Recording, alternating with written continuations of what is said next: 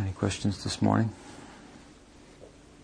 I was listening to the Vyasa Forge lecture you gave this year in the spring, and you mentioned something like that the spiritual master and the disciple will recognize each other in Golok. Sounds so nice, but or like all of us spending the eternity together in Golok sounds very nice, but am I just being sentimental?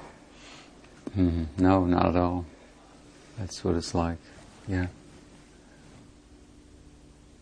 Sometimes it's possible that in a rather broad campaign, like Srila Prabhupada, for example, he had a broad campaign of so many disciples and so forth, and there may be some recruiting that goes on in general for the Sampradaya, and whereas some may be related with him, for example, in his particular group, and whereas others, he may have been involved in recruiting them for the Sampradaya in general, and then they'll be eventually situated in group that they belong in. But for the most part, what you heard is a fact. Then, just like we've talked about the swarup of the jiva, the disciple is a swarup that awakens through the culture of bhakti over time. So the spiritual master has a swarup also. And so, as we become aware of our swarup, so similarly and proportionately we become aware of the spiritual master's swarup also. So, as we're relating externally through the sadhaka dehas, then internal service in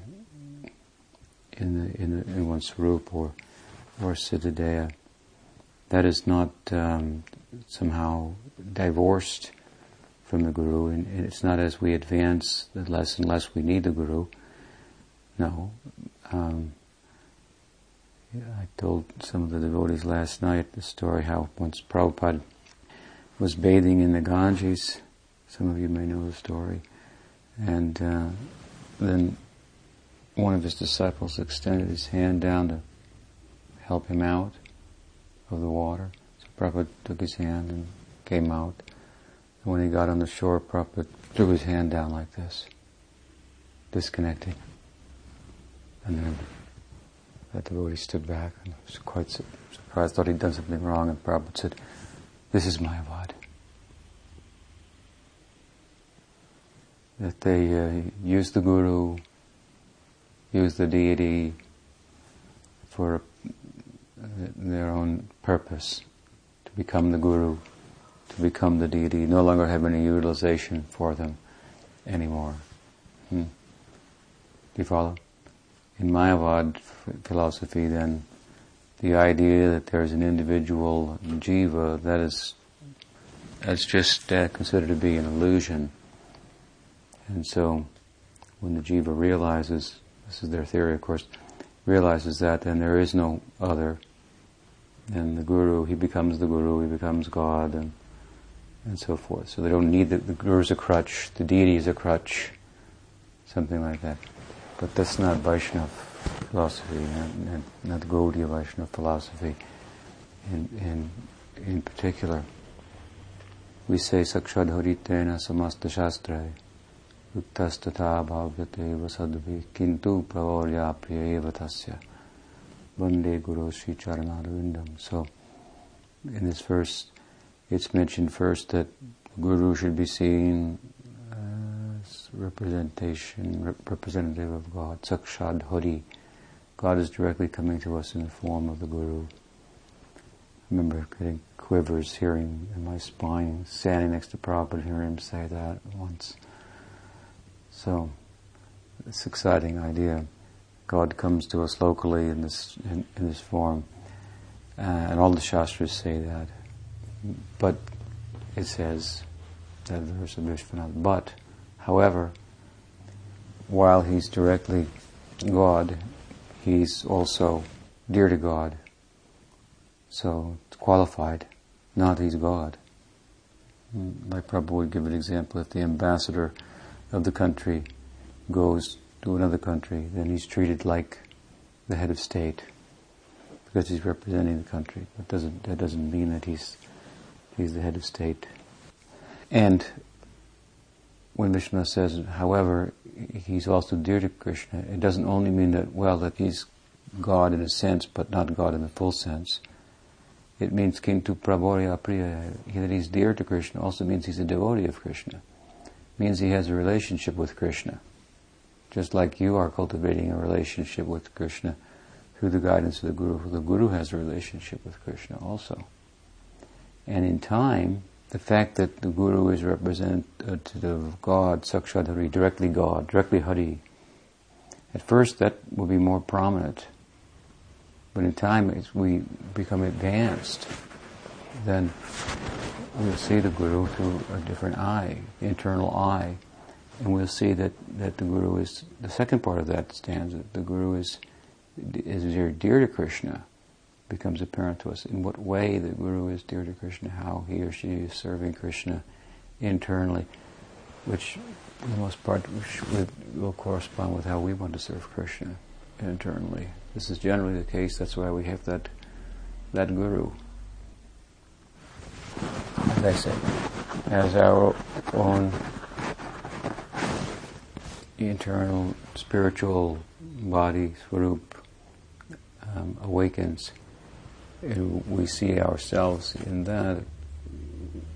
We see also our Gurudev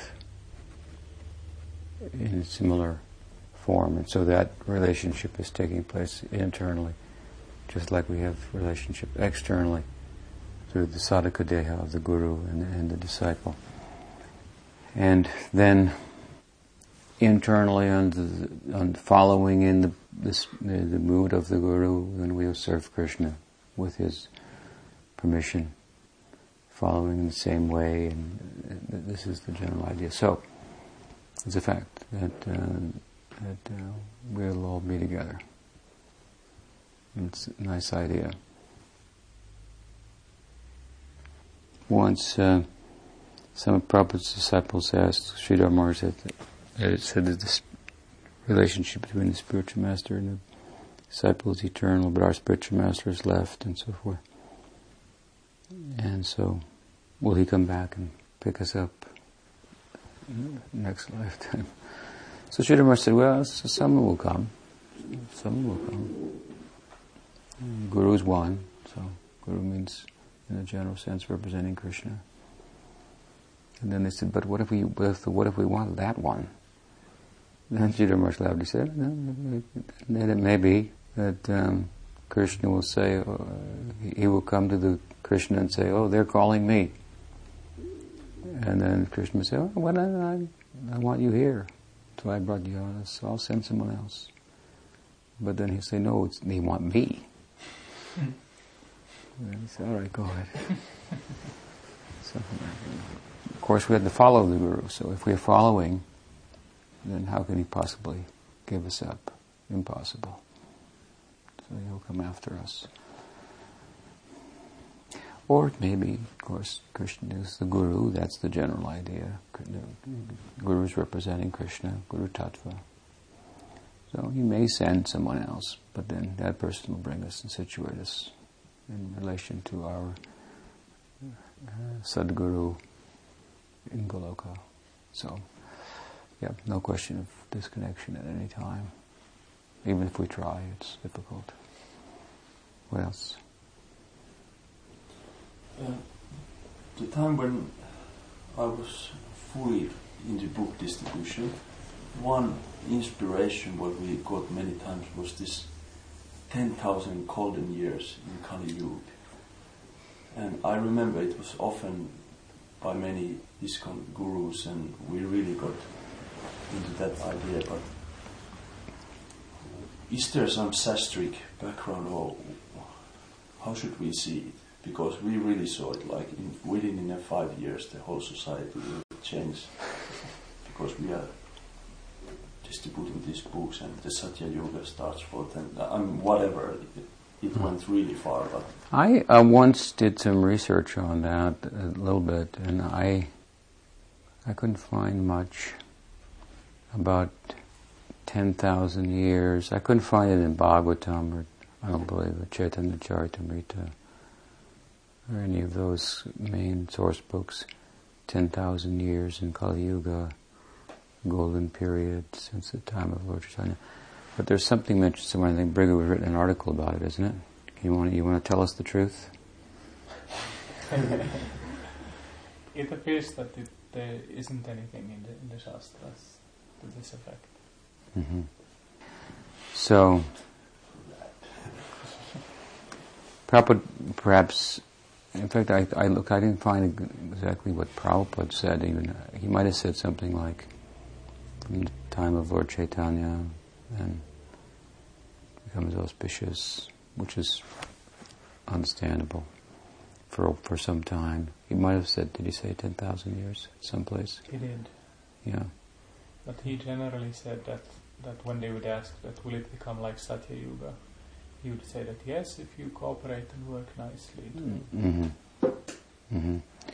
Yeah, so he would sometimes be kind of generous and encouraging and so forth. And unfortunately, some of his students would take his encouragement a little too literally and take themselves a little too seriously also.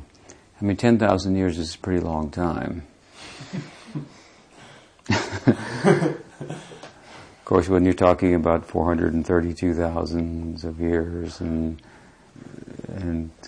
Kali Yugas and Divya Yugas and days of Brahma and so forth, and if that becomes your frame of reference for a while, at least theoretically, then 10,000 sounds small. But if you wake up one morning and think, well, wait a minute, I'm living right here, right now, and 10,000 years right here, right now is a long time.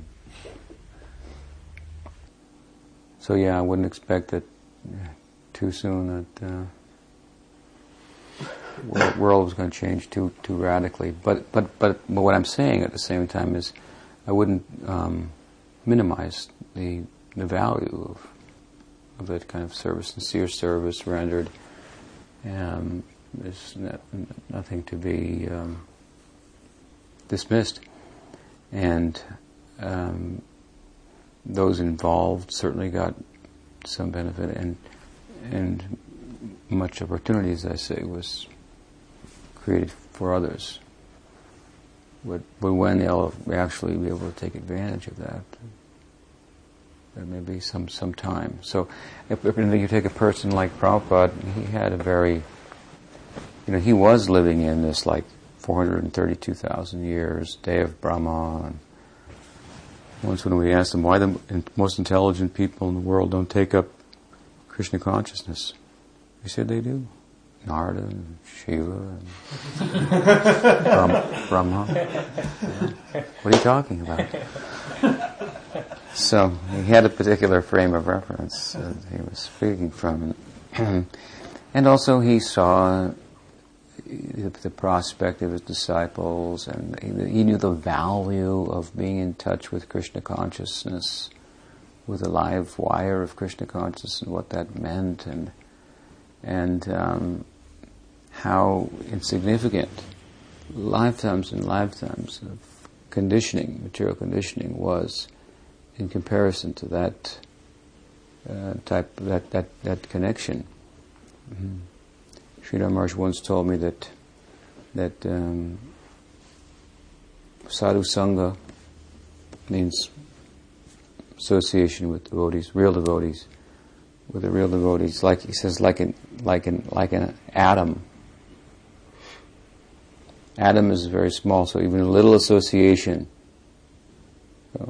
he said, has great potential, just like the atom has great potential inside of it, so much power inside of it. So when it will fully manifest, that's another thing, but we can't minimize that kind of association. So a person like Prabhupada could see that, he was very much living in that. So he would always was common for him to minimize our conditioning and to see kind of with a very kind of positive eye, and almost like with a kind of a naivety about himself, that he's going to change the governments in the world and so on and so forth. So what he's actually seeing when he's talking about that may be another thing, and how some of his students interpreted it and thought of it and so on. But anyway, regardless of the fact that the way you were thinking about it might not be exactly, well, it wasn't exactly how it's, those aren't the implications of his vision. Still, it was a very good thing to do in most cases. I mean, it depends too, I suppose, to be frank. When Prabhupada was here and we were distributing his books, I was very much involved in that myself. And at that time, the money was largely being used for publishing his Bhagavatam edition, Chaitanya Charitamrita. These are revolutionary things for the world. I mean, first time to have such books in English medium. Eventually they came in other languages as well, but that was a special time. It was very, very powerful. Not that in other times it wasn't, but that was very special. All special, but more special. So as I say, I don't want to minimize what that was about and the value of it, but at the same time, it's sometimes good to have a realistic outlook. But a realistic outlook, again, should be, in the name of that, we should be careful not to minimize. And there's something wonderful going on there, for sure. I mean, I was very involved, as I say, and we were rather, well, I was telling you a little last night how I was sneaking around the airport in the disguise, selling books and so forth. And when I look back, I kind of laugh, and who knows what I was telling those people. I'd love to have recordings of how I was preaching to them. I'm sure it was quite simplistic compared to what I'm preaching now, but I was quite ecstatic doing it nonetheless. So I was thinking the other day of my first Bhagavatam class and how blissful it was and how lost I was in giving the talk, but I thought I'd dread to hear it probably today. But I was thinking that was very interesting, that phenomenon. So anyway, sincere service rendered, even if we don't have a whole lot of knowledge, theoretical knowledge. Theoretical knowledge is really only as valuable as it fuels our practice. Prabhupada was very good at getting a lot of people practicing. And he used, he pulled out all the stops. He used every trick in his bag to get people to practice. And sometimes, therefore, it's said that Siddhanta and preaching are not always the same. You follow? So he might have led some of his students to believe, he might have said something and realized, oh, they're thinking of it like that. That's funny. But anyway, it's working. it's motivating them to practice, then that's good. So they'll figure it all out in time. Everything comes from practice. Something like that. Once I was with my godbrother Nrsimha Maharaj, we were talking to a godbrother of Prabhupada's who's passed away now. His name was, he was famous as Dr. Kapoor. And Nrsimha Maharaj brought this point up to him, that Siddhanta and preaching are not always the same. And he said, yes, that was the way of our Guru Maharaj, Bhakti Siddhanta Saraswati Thakur. In other words, there was sometimes some propaganda. There wasn't necessarily the Siddhanta, the devotional scriptural conclusions that he was speaking. And he said that as a scholar, he said, I could not fully appreciate that. And then Nrsimha Maharaj said, I can appreciate that point, he said, but from another point of view, not a scholarly point of view, of course, but from a practical point of view, he said, I wouldn't be here if it wasn't for that policy. And Dr. Kapoor laughed and said, that's me too, actually. So then he was appreciating it for a moment. So, to be empowered for some wide-scale campaigns, that's no small thing. And you can look back and you can find discrepancies and so forth in the wake of that, in the aftermath and so on. But that's not very wise to do, especially if your devotional life is a product of that. I mean, Prabhupada was very much like a whirlwind of Krishna consciousness, like a tidal wave of Krishna consciousness, just kind of came whoosh, and drowned a bunch of people. And I hate to use that analogy with what's going on in the world right now, but he drowned them in Krishna consciousness, and it was very fast. I mean, the way he wrote all those books. I mean, I know I write books, so to sit down and write a book and cross all the T's and dot all the I's, and you have to, because people are looking at you with like a fine-tooth comb these days. They're just looking for something to jump on you for. So, but it wasn't like that when Prabhupada was writing. We were all just never heard anything before, so whatever he said, he could have said it one way or another way. We would have practically accepted it because he had captured our faith. But what he did do really was something that was. He wrote a lot of books pretty quickly, in 12 years or so, I think, since he came to America. Wrote quite a few books, and so when you write books like that, then it's not the same as sitting down and writing one book. Like my Bhagavad Gita edition took a couple of years to do. That's a little different than coming out with a 400-page book every month, which is what he was doing for a while. He had, well, it was, I think, when it was published, his purports for the Bhagavatam were 30 volumes. And then the Chaitanya Charitamrita, 17 volumes. I think he used to say 60 books or 60 volumes, or maybe he had 60 volumes. So in 5 years, that's 12 books, like a book a month. Book a month club. He created a book a month club. And it was quite incredible to be in that club because, every month it was like raining down this Krishna conscious information and insight that was just overwhelming. So you can imagine we were in kind of like a spiritual bubble. It was incredible. It was very much nourishing what he had given to us in the form of the mantra and his sharing his faith with that shiksha, that instruction.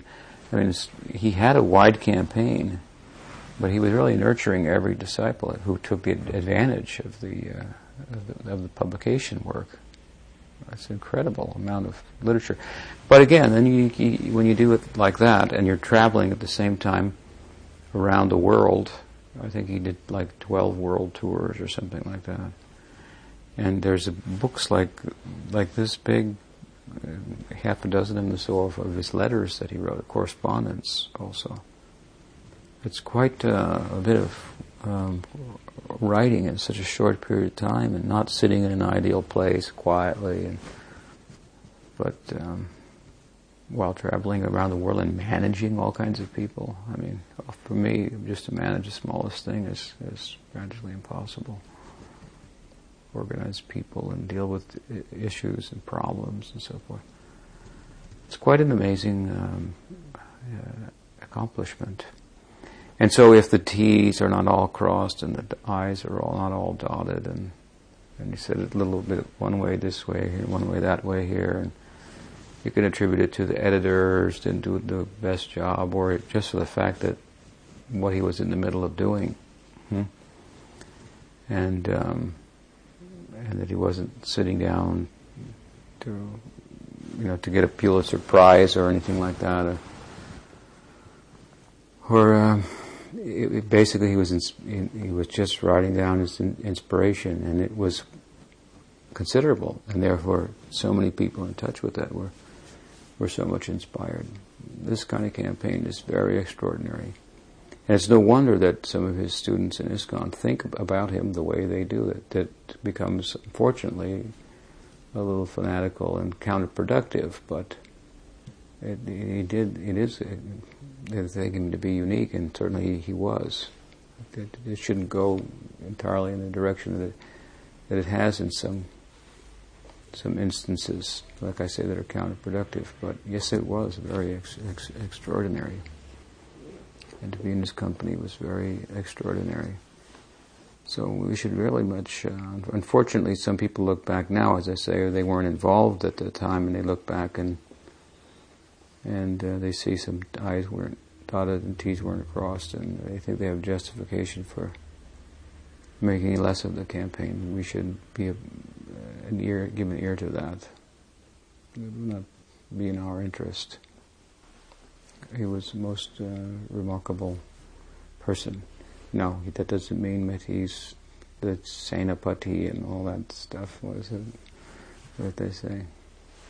For the Samstapaka Charja, and the people, unfortunately, see, I'm saying nice things, but I draw the line to it. Doesn't mean that he's God in every respect, and that he's replaced Lord Chaitanya for the Kali Yuga or something like that. No, not like that. I wrote a letter once to some of the leaders of ISKCON, and I said the problem, ironically, the problem with the group is over-glorification of Prabhupada. I said, I'm sure I'm losing most of you right now in the next sentence with that sentence, but anyway, this is what I mean by that, and I explained it nicely. It's just, unfortunately, it's just a fact. So, in one sense, you cannot glorify him enough, but then there's a way to glorify also. And if you go outside of that, then you go outside of the Siddhanta, and then suddenly, for example, if the Guru becomes God in the glorification of the Guru, then what kind of, will he like that? Will that be pleasing to him? So that should be avoided. So it was an extraordinary thing that you were involved in, and you were probably pretty enthusiastic, and you were thinking you were going to. Yeah, I have to say, take over the whole world. That might have been. Things were done. I don't think I would sit here if I didn't do that. Yeah. So personally, I'm thankful that I was part of it. Although I could list so many things which were wrong or whatever, but I don't. Right. I wouldn't sit here now. I know that. Right. Or at least I feel like that. Yeah. So it's good to see it in perspective. What else? Yes. What's the significance of Chaitya Guru, and is Chaitya Guru the same as Paramatma, or? Chaitya Guru means like the Lord in the heart. He said that the Chaitya Guru comes outside as the Mahant Guru before us. So it's the same concept, Antaryami, indwelling. But there's a point, we say that the Paramatma is in the heart. Antaryami means the same thing. Chaitya Guru, the indwelling guide. God is in the heart. We are wandering throughout the universe. He makes our day bright by bringing us in touch with the Mahant Guru, the external Guru who represents him. And he speaks louder, so we can hear him in uncertain terms, and so forth. Brahma heard in the heart. He was the only person around, so he heard from within the heart, but not everybody can be like Brahma. So, yes, Antaryami, but we teach that that this Paramatma, the Lord in the heart, is ultimately a representation, an aspect, a manifestation of Godhead that we're not particularly interested in, because we're interested in Goloka Vrindavan. So at some point in our sadhana, that fellow the Paramatma will be displaced. And the deity whom we're approaching will take his seat in the heart. It's said, Mahaprabhu says, Nadanam na janam na sundarim kavitam va jagadisha kamaye mama janmani janmanishvare bhavatat bhakti rahayate kitari. So what is significant about this verse relative to the point I'm making? He says, Nadanam na janam na sundarim kavitam va jagadisha kamaye mama janmani janman ishvare. So this is even an advanced stage of bhakti. The translation is, I don't want any followers or wealth or knowledge. Nadanam, najanam, nasundarim, kavitam va, Jagadishwar, O Lord of the universe. So who's the Jagadishwar? Jagadishwar means the Paramatma. Ishwar, he says, Mama Janmani Janmanishwar. Well, he uses the word Jagadish, Ishwar, two names of God.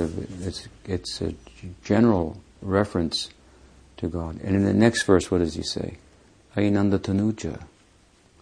So he's changed from Jagadishwar, the Paramatma, to Nanda Tanuja, the son of Nanda Maharaj. So at Asakti, which is the stage after Ruchi, they said that the Lord takes his seat in the heart of the devotee. The deity of takes his seat there. So there's some scope for thinking of it along these lines, that the Chaitya Guru, the Paramatma, is in the heart. But as we advance, and especially when we come to real Raganuga Bhakti, when Ruchi becomes ripe, Bhaktisiddhanta Saraswati Thakur in his Upadeshamrita commentary, he liked to say there that when Ruchi comes, then Raganuga Bhakti can really be performed. When Ruchi is mature, then one's Ishtadevata, deity, with regard to Raganuga Bhakti, that means Krishna himself, not Paramatma, not Nrsimha or Vamana or some avatar, but Krishna himself, Krishna in Vrindavan. This is the Vishayalambana, the object of love for the devotees there. So he comes into view. So at that time in Asakti, the devotee, his taste becomes mature, his taste for bhakti becomes mature. Mama janmani janmanishwari bhavatat bhakti rahayatu kiti. I just want to do bhakti to the Lord life after life. I'm taking pleasure in bhakti. And as it reaches maturity, then along with attachment to bhakti comes attachment to the object of bhakti. And so the Paramatma is displaced and Nanda Tanuja takes place. Who's Nanda Tanuja? That is Krishna, son of Nanda Maharaj. So in one verse he's praying to Paramatma, the next verse he's praying to Prajandanandan Krishna, the son of Nanda Maharaj. So his object of love has come into full view. And so therefore Bhaktivinoda Thakur is teaching that when the object of love, attachment for the object of love is in place, he takes his seat in the heart, and then the devotee just begins to glimpse himself in relation to his object of love. As he begins to glimpse the Vishayalambana, the fact that he's potentially the Ashrayalambana, the shelter of that love, the container of love that corresponds with that deity. Do you understand? We talked about this the other day. You're going to have Krishna, and you're going to have a kind of love that corresponds with Krishna. And which Krishna? Krishna looks a little different according to the Sthayi-bhava of the devotee. He'll appear a little bit differently. So anyway, he comes there. And then one enters into Bhava Bhakti and pursues a relationship with that directly in the ways we've talked about. in the last few days with that Lord. So, at some point, the Paramatma is displaced, and then we see that the Guru, therefore it's mentioned in Chaitanya Charitamrita, the Guru is Sakshat Brajendranandana, directly representing Brajendranandan Krishna. Once we say Sakshat Hari, that is a more general thing. Sakshat Brajendranandana. Sakshat means directly. So one time, I remember a discussion with Pujpat Sridhar Maharaj, and he said something like that. We're not very much interested in the Paramatma. We're more interested in the Guru representing Brajendranandan Krishna. We give our attention there. So it implies that as that becomes clear to us, that our Guru is, he used to say, a particular potency, representing a particular potency. Potency means Shakti, means the nature of his love for Krishna. When that Kintu Prabhorya Priyevatas, that he's dear to Krishna, when that comes into view, so Krishna is also coming into view, the corresponding form of Krishna. So anyway, this way the Paramatma is displaced in a sense. So you've seen a picture of Hanuman tearing apart his chest, and because somebody told him Sitaram was in his heart. And there's the picture, and Sitaram's in there. What happened to the Paramatma? Where did he go?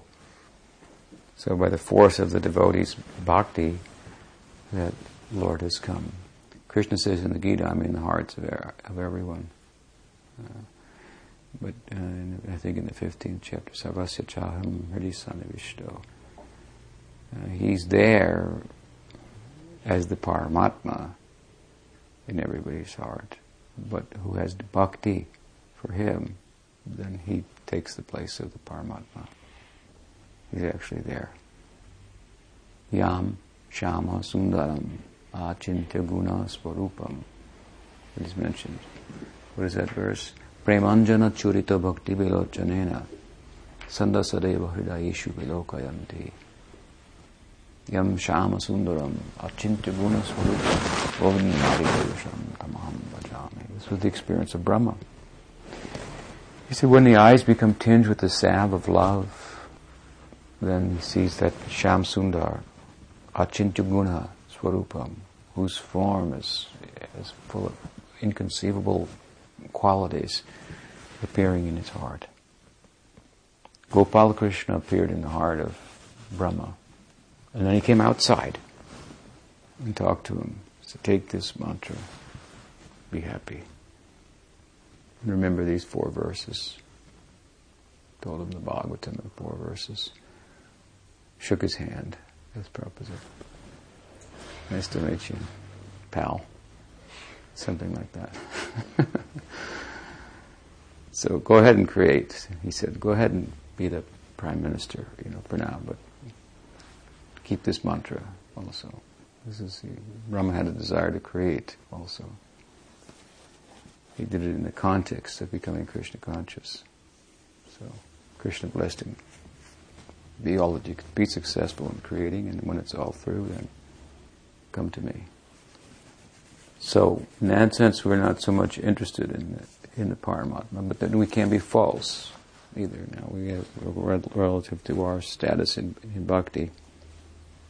Vishwanath Chakravarti Thakur does raise the argument in his Raghavartma Chandrika that someone may wonder who hears the prayers of the Raganuga sadhaka when Krishna himself doesn't even know he's God. In the Braj, he's forgotten that he's God, overpowered by the devotee's love. So, who's going to hear your prayers if you pray to him? He said, therefore, someone may say that, well, the Paramatma will listen. But he said that the real Raganuga Bhakti, he can't relate to that idea. My prayers are going to go to the Paramatma? My prayers for Krishna? So then he explains that Krishna never loses his omnipotency, even though he forgets that he's God, he still is God. So there's an aspect of him that remains cognizant and for the sadhakas. But then, what kind of sadhaka is that? that can get Krishna's attention when he's wrapped in the embrace of of Radha. It's a high sadhaka. So Ruchi Bhakta and Asakti Bhakta. That's also sadhaka, sadhana. What is the last stage of sadhana bhakti? Is it anartha nivritti? No. Nishta? No. Ruchi? No. Asakti? Yes. What does asakti mean? Asakti means attachment. So the devotee is attached to the object of his or her love at that time. Here he comes in the heart. He hears the prayers. One can start having the ideal of Raganuga Bhakti before that. That's fine. We all want to go there to the Braja Leela. But does our sadhana and prayers have the power to attract his attention at this time when they're intermittent? Maybe we can become fixed and determined and so forth, and we might think, So it's a gradual transition that this Paramatma is being displaced. But when asakti comes, he's displaced, and this, at that time the sadhaka deha becomes pure. Krishna worships that form himself. Krishna worships the form of his devotee, whose sadhaka deha has become pure. He wants to use that. Karma is finished, you see, at this point. The karma is, the smoke's finished. The fire was finished at Nishta. Smoke is gone of the samsara, of the fire of material existence. It's gone. Now, if a jnani's karma is gone, what happens to him? If a jnani becomes a jivanamukta and his prarabdha, manifest karma, is finished, what happens to him? That's it.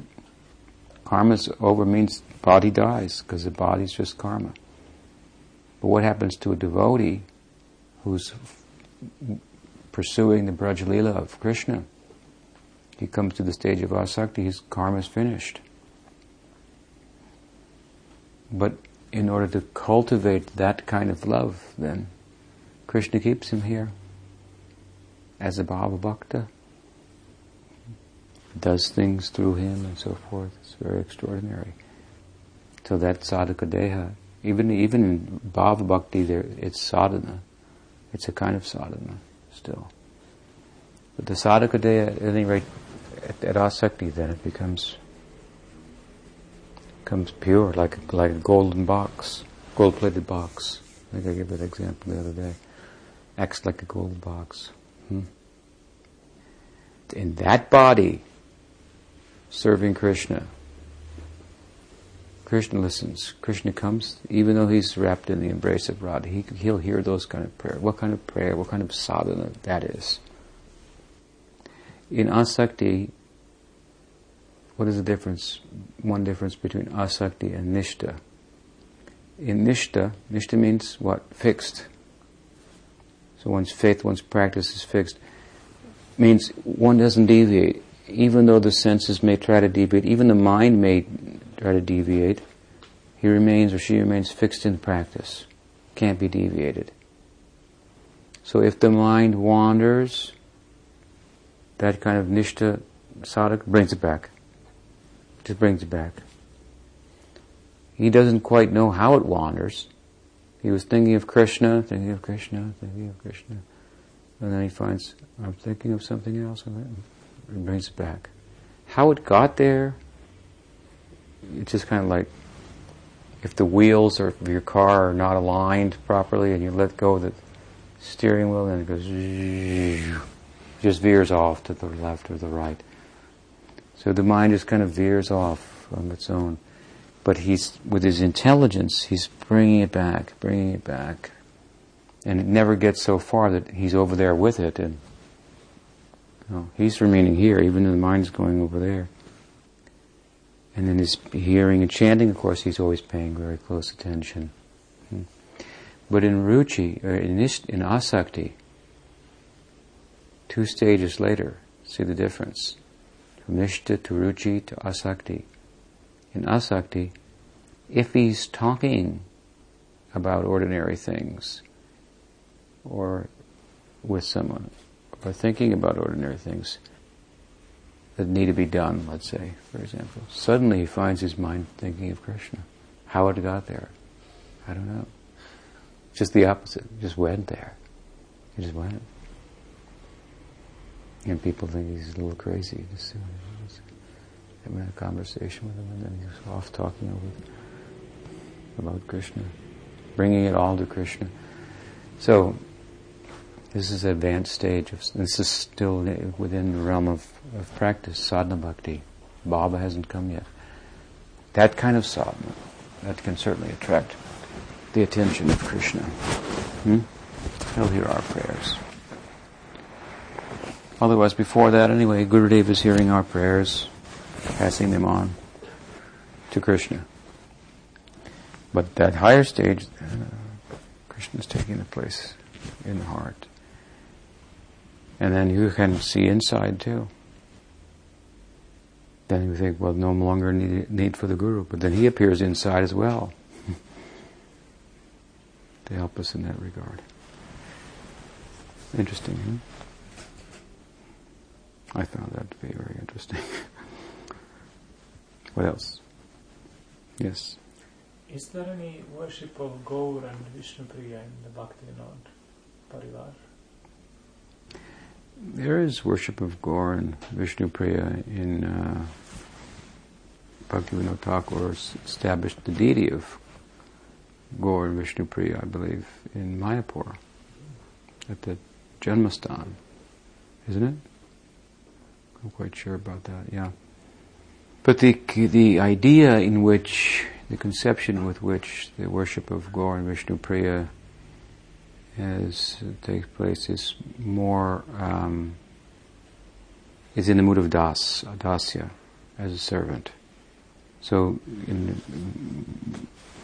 the emphasis of Bhaktivinoda Thakur in this regard is the worship of Chaitanya Mahaprabhu, Gaur, Vishnupriya, Navadvip, and so forth, as a servant in Dasya Bhakti.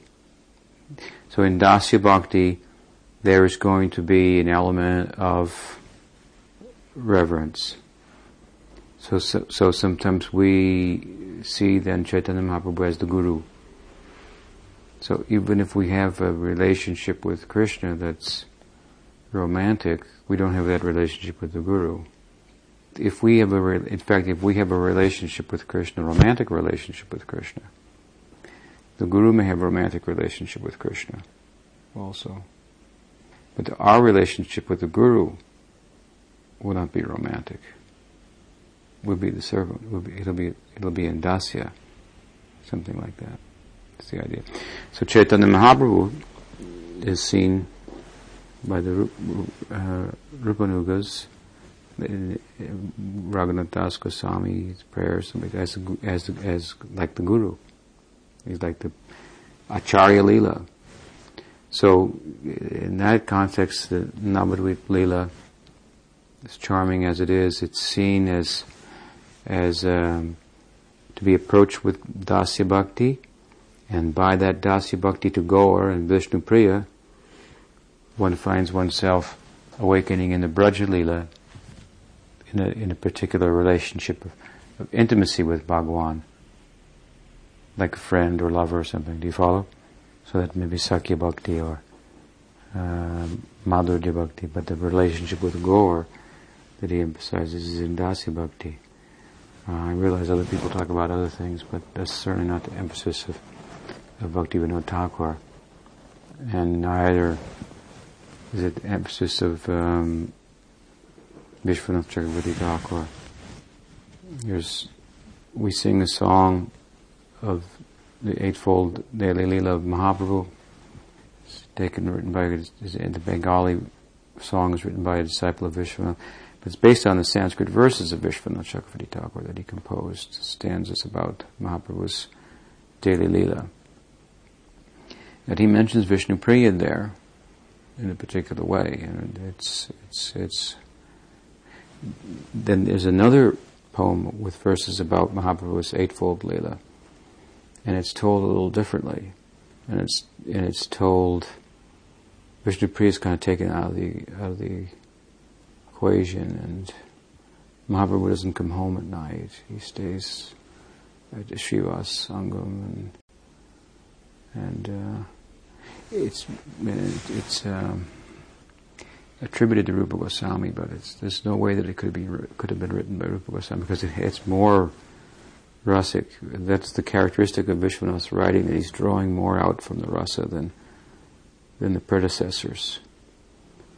So anyway, so we have that ideal of worship. That's a big thing, the big world, the spiritual world. So there may be so many different sentiments, but these are the prominent ideas. Worship Chaitanya Mahaprabhu as a in Dasya Bhakti, Gaur and Vishnu Priya, Lakshmi Priya also.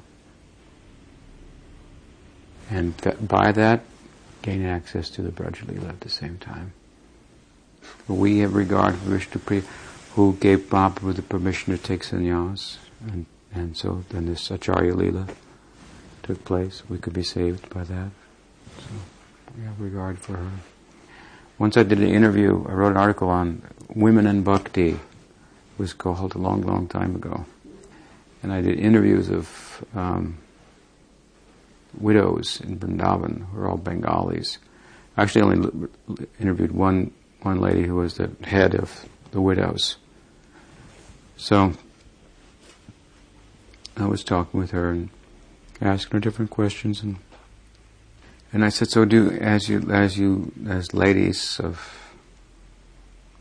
devotees and retired ladies here in Vrindavan, do you have any patron saint, amongst women who you idealize and so forth?